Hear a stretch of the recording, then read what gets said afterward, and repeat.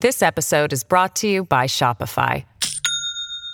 Do you have a point of sale system you can trust, or is it a real POS? You need Shopify for retail. From accepting payments to managing inventory, Shopify POS has everything you need to sell in person. Go to shopify.com/system, all lowercase, to take your retail business to the next level today. That's shopify.com/system. This program may contain explicit language. Also, we have a newsletter coming out. It's at slate.com/gistnews. Now on with the possibly filthy show.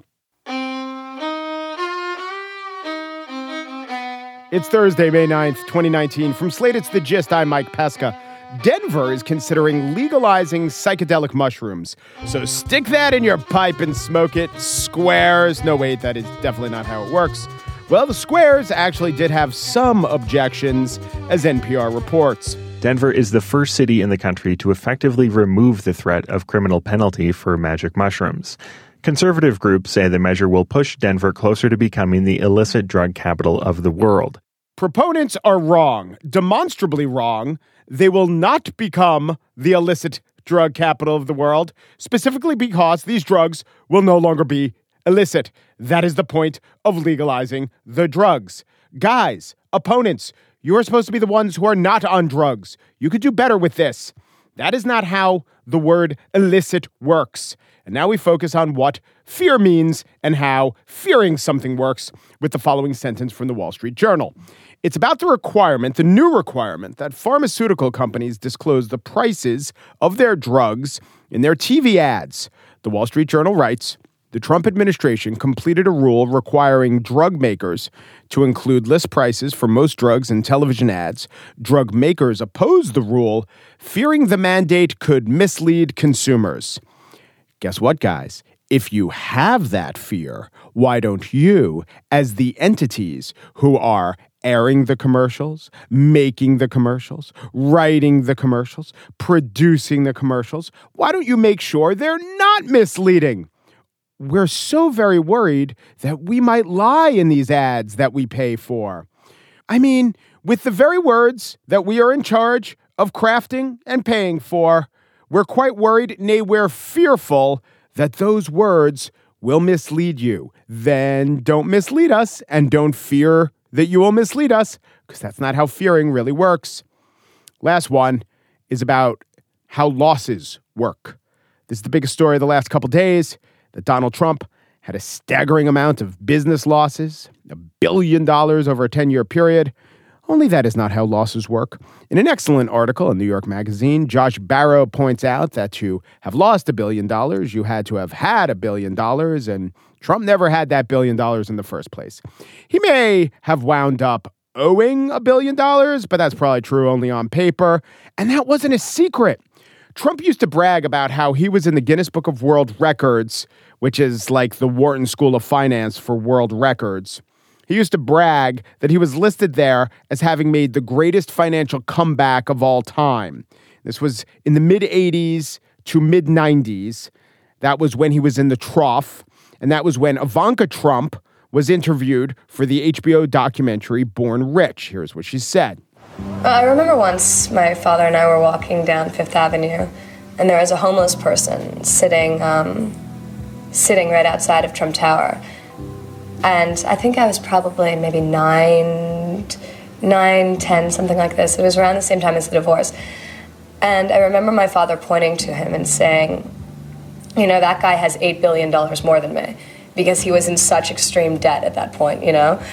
And me thinking, what are you talking about? He was sitting outside of Trump Tower, and I'm looking and I'm going, you know, and I didn't understand. And I think I just thought about it maybe like a year or two ago. And I found it interesting. You know, it makes me all the more proud of my parents that they got through that. Okay, so this latest report, which was great reporting, and I'm glad we know, we got some more details about how Mr. Art of the Deal was somewhat, shall we say, artful in remembering his deals.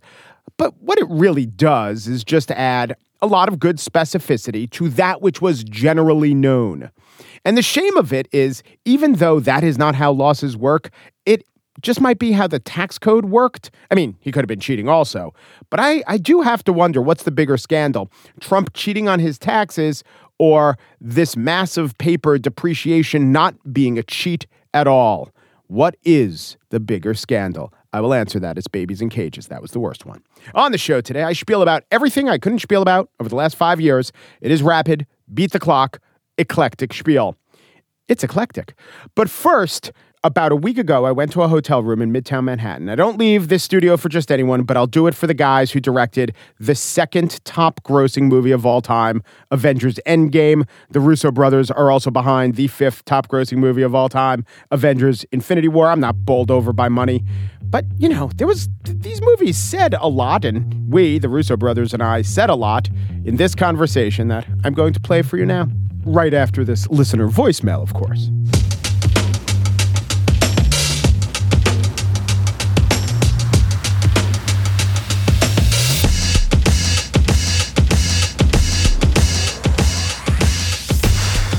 Hey, Mike, this is Michael Martin. I've been listening for a while. Previous Lobstar winner, no big deal. Anyways, I have a time that you changed my mind. You used to have an ad that you do for light beer, and you said it was the perfect for after a workout. I was pretty incredulous, but I gave it a try, and to tell you the truth, it blew my mind. Something about the combination of the cold, the carbs, the electrolytes, and the buzz really makes for a refreshing after-workout treat, I have to admit. So anyway, that's the time that you changed my mind. Congrats on the 5 years of The Gist. Definitely looking forward to 5 more. Bye.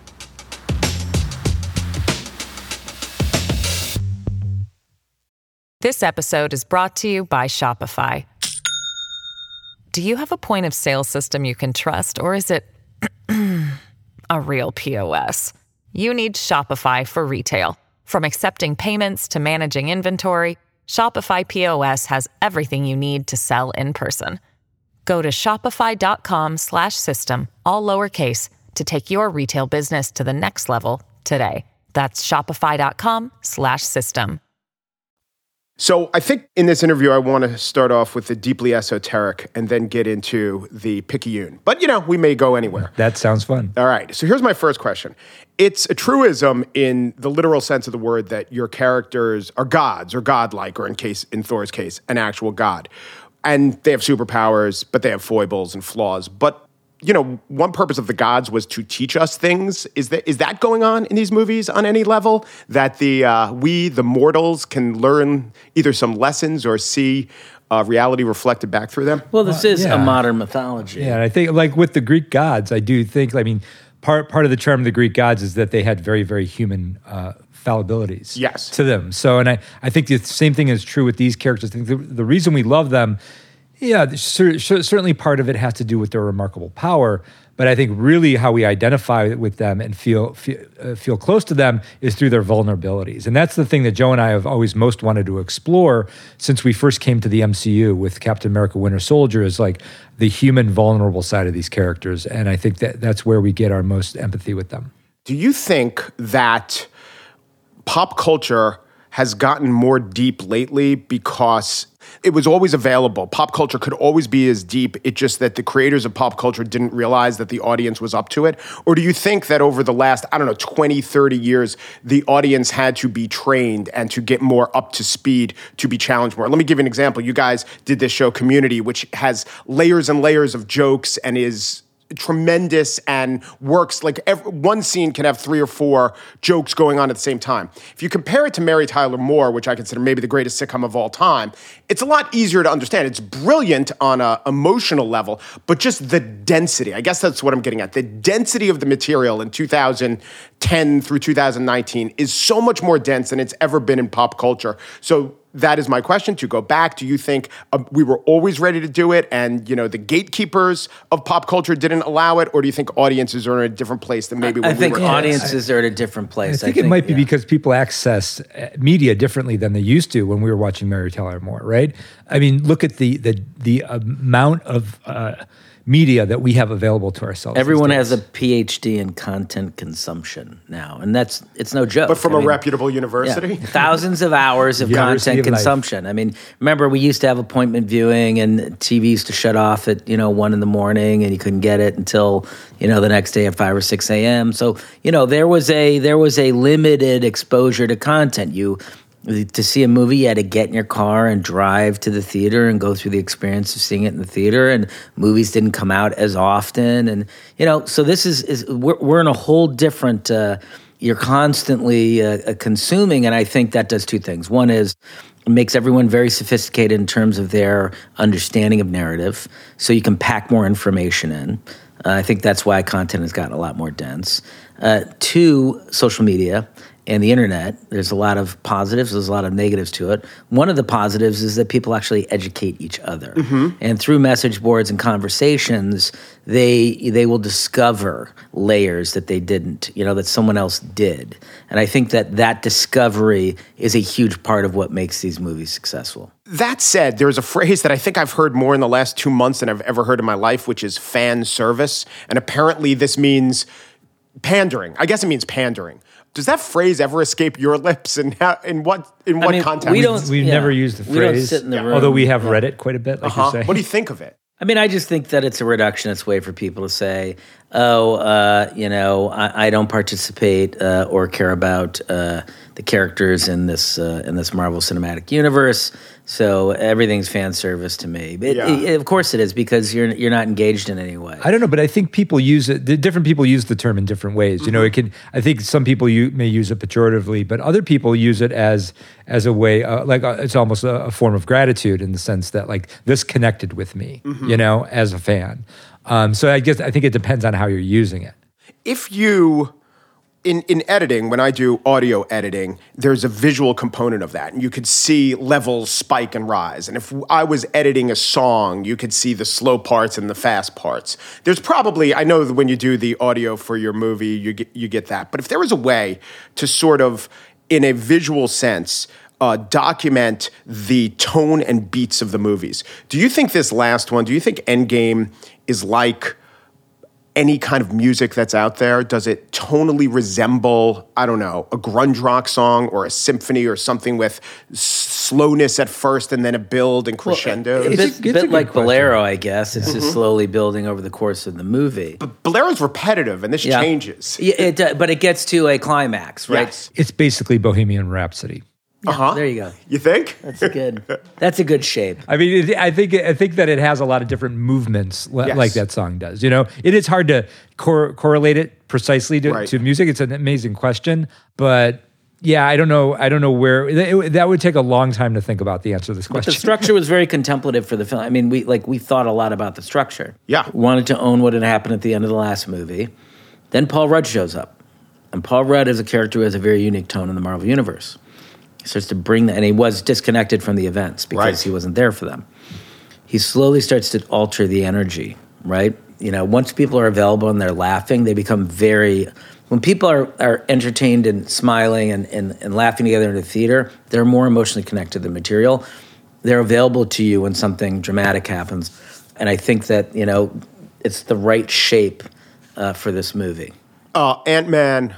It also seems that he plays the role of, in a sense, the audience surrogate, in that he has no superpowers, he's confused by what happens, and then he has to react to it afterwards. There is someone who's kind of making sure the trains run on time and the trains don't run into each other at Marvel, right? Someone who's in charge of the whole gestalt of what all the movies are doing. That said, could you kill anyone you wanted and just figure that, look, we all know Black Panther is going to come back and have a sequel. That movie made a lot of money. But could you have killed Black Panther if you wanted to and let them figure it out? Well, here's the thing. That's one of the genius things of Kevin Feige in terms of how he runs Marvel. He's the guy. Yeah, he gives you complete freedom to decide where you want to go. Now, Joe and I probably, and with Marcus McFeely, the writers in collaboration, with Kevin in collaboration, we're probably not going to make a decision to say kill Black Panther, because I don't know that character has sort of gotten to that moment in his arc yet. Right. Just on a narrative level. Right. So, but there are characters who have arrived at that, and that at that point in their arc. And that was really our job as we were figuring out Infinity War and Endgame, thinking to ourselves, what was the proper ending for each character? And regardless of whether it meant life or death or whatever, what was the proper conclusion of the arc for every one of those original Avengers? When you took over, your first movie was Winter Soldier, right? That's right, yeah. When you took over, were you handed such situations? Yeah, they were looking for a reinvention of Cap. And, our big pitch walking in was, look, I collected comics as a kid. They were mostly Marvel comics, so I love a lot of the characters that they're working with. Cap was not one of my favorite characters, and I found him, two-dimensional and square. Rigid and demoralistic and pedantic. And we said, look, if you want to reinvent him, you've got to deconstruct him. You have to go on a journey with this character. Let's take him from a patriot to an insurgent. Let's really get behind. Let's put his identity as a super soldier in conflict with his identity as a human being. And let's see which one is going to win. And that's really the arc that we followed with him since that movie, which has been very fortunate for us, is that because we've done these 4 movies, we've been able to carry, I think, the emotional spine of the Marvel Universe for the last 7 years. I was listening to earlier interviews where you were talking about Civil War, and you constructed it and were very proud. In one interview I heard, and you should be, that you did a focus group, and I think it was 15 people were on Captain America's side and 15 people were on Iron Man's side. Yeah. But at the end of this movie, aren't you saying who was right? Well, not at the end, in the beginning.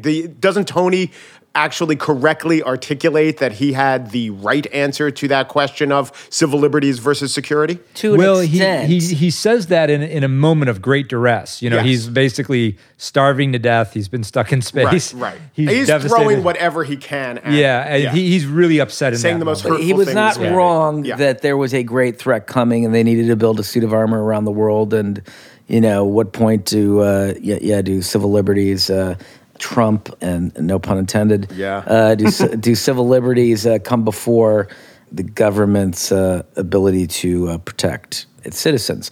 I think what's interesting is that to some extent they had to go through this. There was a sense of destiny to this. They had to go through it to win it. And in a way, both he and Cap were right, All your movies, this is a great joy in the movies, if you want to get something out of it other than the great fighting and the humor and the special effects. They, I think, all have an argument at the center. That was pretty explicit. What would you say the argument at the center of this one was? At the center of this movie? Yeah. We thought about it as can you control your own destiny? It was an idea that we sort of thought is central to this movie, and that, what Thanos did was so overwhelming and conclusive. And it's like, how does a hero respond to that? How does a hero move forward from that? And are the actions that hero takes, can they actually change things? And, and there's an ambiguity in the answer. I think there is an affirmation that you can change destiny, but at the same time, you can't always change it on your terms. Yeah. You may have to sacrifice something to attain that, that you don't want to. And the essential conflict, I think, is enunciated on a porch scene with Tony and Cap when they're arguing about whether they should pursue this opportunity to go back in the past and get the stones. And Tony says, I got a kid now. What is everyone who's supposed to do, who's advanced their lives over the last 5 years, maybe gotten married, children have come into the world, how do we not put that at risk if we go do this? And then Cap makes the argument, well, what do we owe to the people who are lost? We owe the effort to try to bring them back if we think we can. I think that, now I should tell you, on my show, I did a segment. I could do whatever I want on my show, and sometimes I break format. I did a segment which was a fake newscast that occurred 3 days after the events of this movie. And so some of the things that happened are, the housing glut went to a huge housing shortage. The air level in India for the first time in 5 years went to dangerous level. I started thinking about airplanes. A quarter of all planes would probably have fallen out of the sky if both captains died. But then half the people on the planes would come back, and half who didn't get Dustified would be dead now. Anyway, there are a lot of considerations. I'll ask you a few questions. We love that, by the way. Yeah, we spent time thinking about those things. The one that I saw you definitely address in the movie because you had to, and it was an interesting way to go, is the environmental aspect. Whales, just looking at bees and insects, and that was also something explicitly Thanos cited. Saving humanity by killing half of all life. But were there any other aspects you wanted to take a crack at about what would really happen if we undid this whole thing after 5 years? I mean, one thing that we talked about a lot, and I thought that was really profound, but it was almost too large of an idea for us to wrangle, but we did try for a while, is just the idea, again, like your math with who would have died in the airplanes. It's 1/4 of all children have no parents. Right. If you assuming you started with two parents. Right. Right. So that's a lot of global orphans, Yeah. just the staggering number of that. I believe one point early on in the script, Black Widow this is really early in development. Black Widow was actually leading like the organization in DC that was in charge of like orphans, basically. That was what she was sort of heading up 5 years later. But yes, it's kind of fascinating when you start running it down. There was no big scene that went beyond the characters that we knew of, say, families reuniting on the large scale in New York City. Some of your other movies have had, cutaway, or some of the other Avengers movies we see, like the rest of humanity hugging or whatever. Why? Why didn't you want to take it beyond I don't know. that? We always find when we see those scenes in movies, I just feel like I disconnect from them because I don't know those people. And so we always trying to find a way to tell that story through the characters that we have and that we care about. We feel like that's more emotionally arresting than it is the characters that the audience has been following through this narrative, realizing the catharsis of that movement with those characters. And as directors, we'd rather direct a scene between Elizabeth Olsen and Jeremy Renner than with, extra 4 and 5. No, hug a little tighter. No, smile a little bigger. Smile less. The other thing we like to think about too, but it was more on a joking level.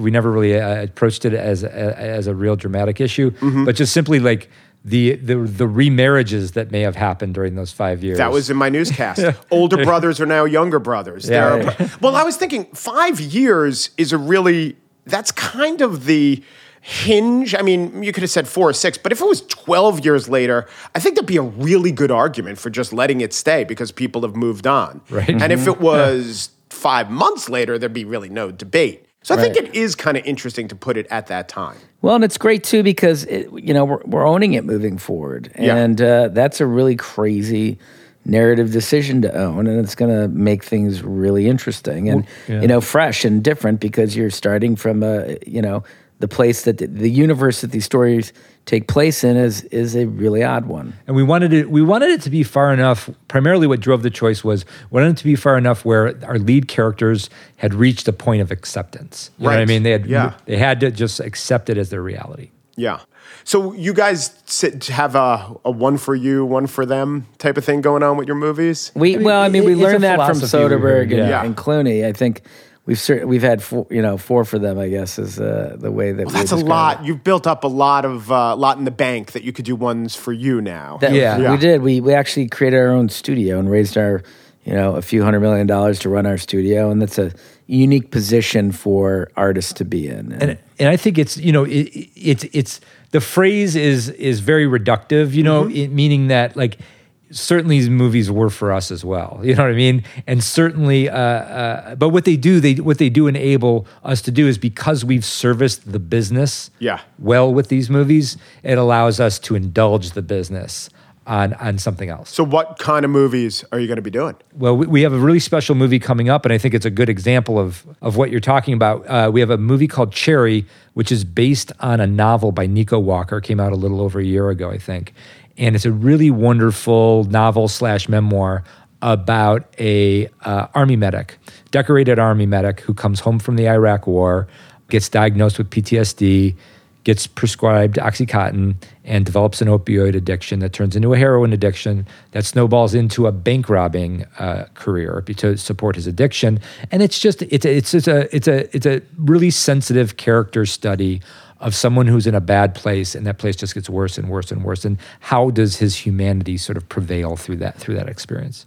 Anthony Russo, Joe Russo, thank you guys very much. It was a pleasure. Thank you. Pleasure. Really appreciate it. Great talk. Thanks.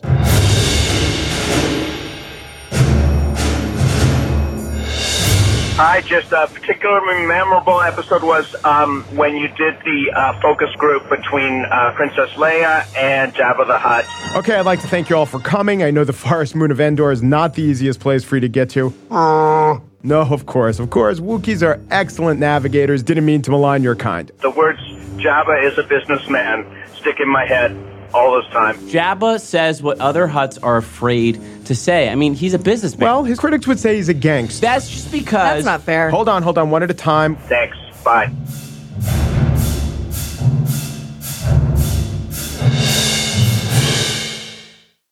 So over the last 5 years of gists, I've done a spiel just about every day. I've done over 1,200 gists. I would say I've done just under 1,200 spiels. I have had guest hosts, and some days I've given my spiel over to either an extended interview or an outside spieler. So today, here, right now, I aim to even the score, to get the number of spiels even with the number of gists as I go on a mass spiel, a speed spiel. These are all topics suggested by my coworkers at Slate.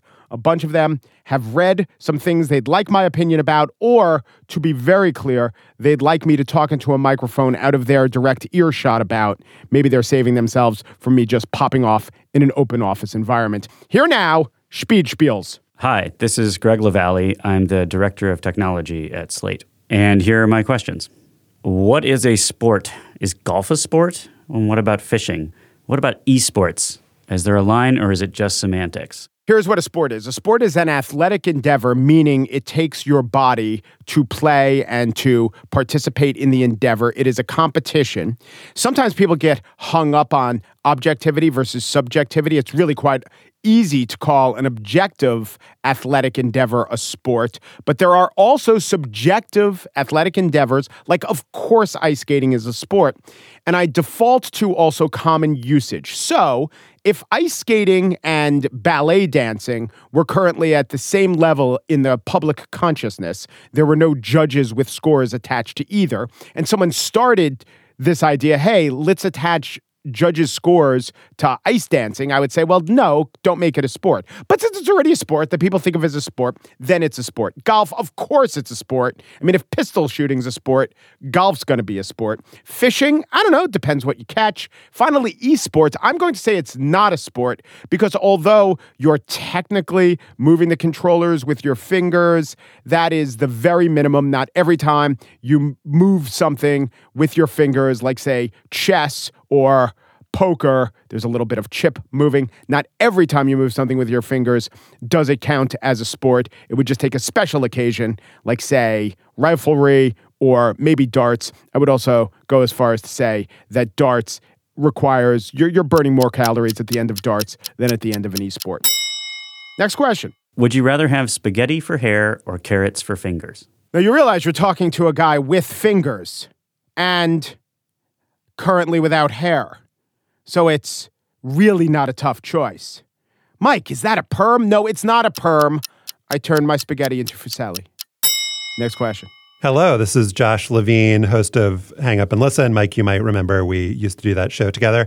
My question for you, Mike, is what do you think of Untuck It? I like it. I think the button-down shirt without a tie is our biggest fashion foible that in, I'm going to say 70 years, we're going to look back and say, why did all these men button up their shirts, not to put a tie over their buttons and walk around like they were, weirdly trying to wear a suit that they weren't trying to wear? I say we go full tunic. I'm in favor of tunics. But until that time, to me, Untuck It, brands like it, represent a halfway point between the full tunic future and our current constrained button-down present. Next question. Hi, Mike. This is Henry Grabar, your colleague and a staff writer at Slate. Here are my questions. Are smartphones making us boring? I don't think so. I think that they have, how could a device that gives you access to every bit of information in the world make you boring? If you caught me in college when I was in the library, supposedly studying, but just wandering through the stacks, starting at 810 in the Dewey Decimal System and working my way, I think, down from there. I wasn't becoming a boring person. Maybe I wasn't the kind of person you'd want to interact with at that very moment. But access to information and access to knowledge is good. What I think they are is making us disassociate from the temporal world. And so how I see this is the way people space themselves on streets and also at Starbucks or Au Bon Pain. Whenever I see someone on their phone trying to add milk to their coffee, they're taking up like 3 times as much room as they need to. Or when you see someone staring at their smartphone on the street, they're in the middle of the street, I guess, as a defense, knowing that they might wander into something, so they give themselves a big buffer. So I think that the physical toll of the smartphone and the person who kind of has to walk and look at it defensively is much greater than the impact on conversation or the overall interestingness of society. Next question. Has tourism ruined New York? Oh, Henry, have kangaroos ruined Australia? Has the sea ruined the Maldives? Has God ruined church? The answers are no, and yes, respectively. No, tourism hasn't ruined New York. New York is a tourism mecca. Henry, you should know, grew up in New York, maybe at a time where fewer people wanted to come here. But tourism is great. We should be proud of our city. We're a pedestrian-friendly city. We actively seek to have people come visit us. We smartly call Times Square the crossroads of the world, smartly because, sure, it is. Let's put all the tourists there. I know if you have to go there, it's freaking horrible. But I think tourism is really good because we're proud of our city, and there's still so much more of us than there is of them. I've been to Iceland. I worry about tourism there, not in Manhattan.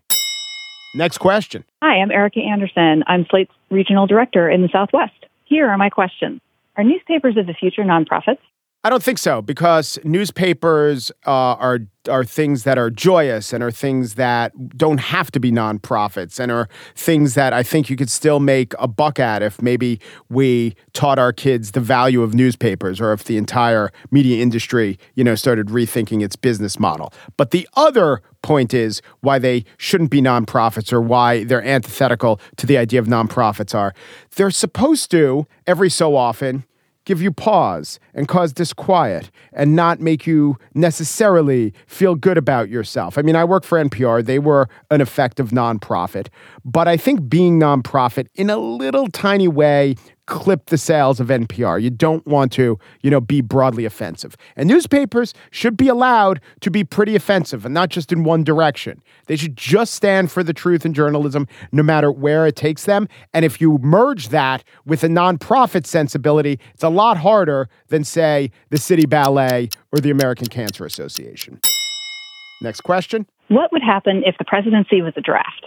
Make it like jury duty. You can't get out of it. I feel like I can't get out of it now. I mean, if it was a draft, I think I would go first pick Lincoln, second pick Washington, and then, like as a value, a flyer on an underrated character, Chester A. Arthur. All right, next question. I'm Megan Kallstrom. I am the legal coordinator at Slate. In your opinion, what's the worst decision in Tony Awards history? Well, I don't know worst decisions. They don't live with us like the Academy Award bad decisions do. From what I remember, Dustin Hoffman didn't get nominated for Death of a Salesman. And of course, I'm supposed to have strong opinions on these. It's not like I saw Dustin Hoffman on stage in Death of a Salesman. This year, To Kill a Mockingbird got nominated for lighting, sound, scenic design, costume, score, Jeff Daniels, Gideon Glick, Celia Keenan-Bolger, and direction. And yet somehow the play wasn't nominated. I know that it wasn't a play that is of the moment and tickles the fanciest of woke sensibilities. But if you create a scaffolding and a structure that allows for that hall in all the other awards, it would seem that the play is doing something right. Great directing, that worthless piece of shit. What fine acting. You really inhabited these characters who have no value. But I would have to say the worst decision in all of Tony history was when Angela signed him up to be PTA president. I just don't think that's who Tony is. I mean, you got to ask Samantha, you got to ask Jonathan. I really think that was an egregious Tony decision. Next question. Hey, Mike, it's Virginia Heffernan from Trumpcast. So we were together on election night 2016, and we both really tried to keep it together that night. And I appreciate you're usually cool when I see you around, but are you? I want to know how in these last 2.5 years you've been processing things emotionally. How does all this make you feel? And that's my question. That's a good question, Virginia. You always ask good questions. And people should listen to Trumpcast. Virginia Heffernan is a treasure. It doesn't get to me on the level beyond policy and consternation over the lying. The lying and the unaccountability about the lying is just infuriating to me. I mean, this probably tells you who I am and what I value. But the fact that you can say, up is down and black is white and a cage is not a cage, or maybe Obama invented the cage, or my body is a cage, that drives me up the wall. But I don't know emotionally. It's all in the realm of the intellect. Some people say, well, that's because you're not on the front lines. You're not a person who worries about deportation. You're not a trans person serving in the military. Yes, this is the point with vulnerable populations. They are vulnerable, are they not? But I would say it has been annoying. I think it has been a huge indictment of anyone who voted for him or countenanced him. I mean, he is a pathetic shambles who is terrible at his job. And the fact that there are so many people still holding his water, it just reflects so poorly upon them. I am interested in how it's going as a natural experiment. I really am. I'm also hopeful, since I'm deeply optimistic, that, somehow that his presidency will be seen as the huge failure that it largely has. But then again, sometimes I run a little thought experiment and I said, let's say I was living in this society but didn't know any of the machinations about how the rules were made. This requires a little bit of magic. So you wouldn't know anything the president says, but you would feel the impact of the president's policies. By and large, I don't think it would be felt so differently than, say, a garden variety Republican. Now, you could say that's because you're not a vulnerable population. Yes, but most of us aren't. My advice is not to not pay attention. Obviously, it would not only hurt ratings, but not be who I am or who you are.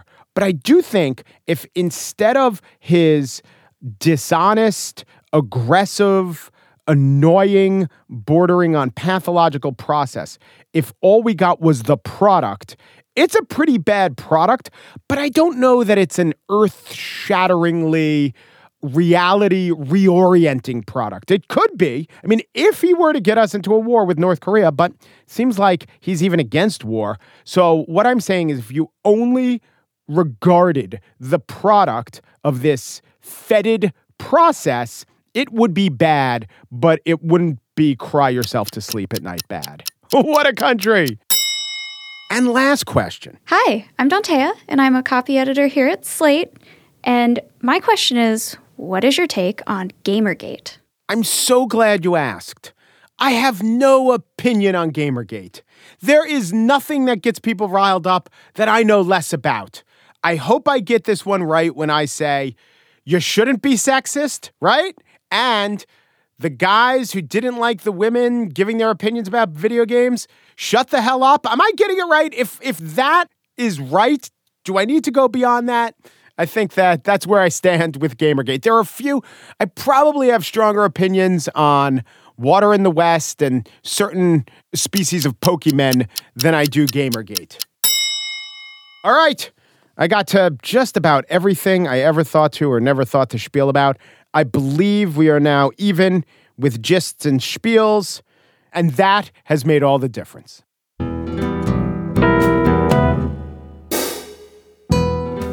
And that's it for today's show. Pierre Bien-Aimé and Daniel Schrader produced The Gist, though Pierre is in a walking cast right now due to his preference for the hot new sneaker company, Unlace It. TJ Raphael is senior producer of Gist Podcast. She got a very, very fetching new haircut. It was a blowout, and now what once was fusilli hair looks like linguini hair. All right, if you subscribe to the Gist newsletter, which you should, at slate.com/gistnews, every week we ask you a trivia question. And then When the newsletter comes with our wrap-up of what we said during the week and some links of stuff that I and the producers have read, you'll also get the answer to that trivia question. So here's the question. You heard that caller talk about beer after a workout. I want to know, according to the World Health Organization beer statistics, what adjacent countries have the greatest disparity on the percentage of their alcohol intake that comes from beer. Here's what I mean. I think this is the second place answer. The country of Zambia, of all the alcohol the Zambians drink, 36% of it is beer. But of all the alcohol Angolans drink, 70% of it is beer-based alcohol. All right, so that's a pretty big disparity, 34%. Find one that's bigger. 2 neighboring countries that have a very big difference of opinion when it comes to how to get their alcohol in them. The gist. If the conservative opponent of magic mushrooms wanted to be accurate, he could have said, this city is becoming lawless. But if he wanted to be effective, he could say, legal magic mushroom sounds good on paper. Wait until all of our speakers downtown are blaring the string cheese incident. What'll you do then when Johnny Law's not around to save you, punk? Un Peru, da Peru, du Peru, and thanks for listening.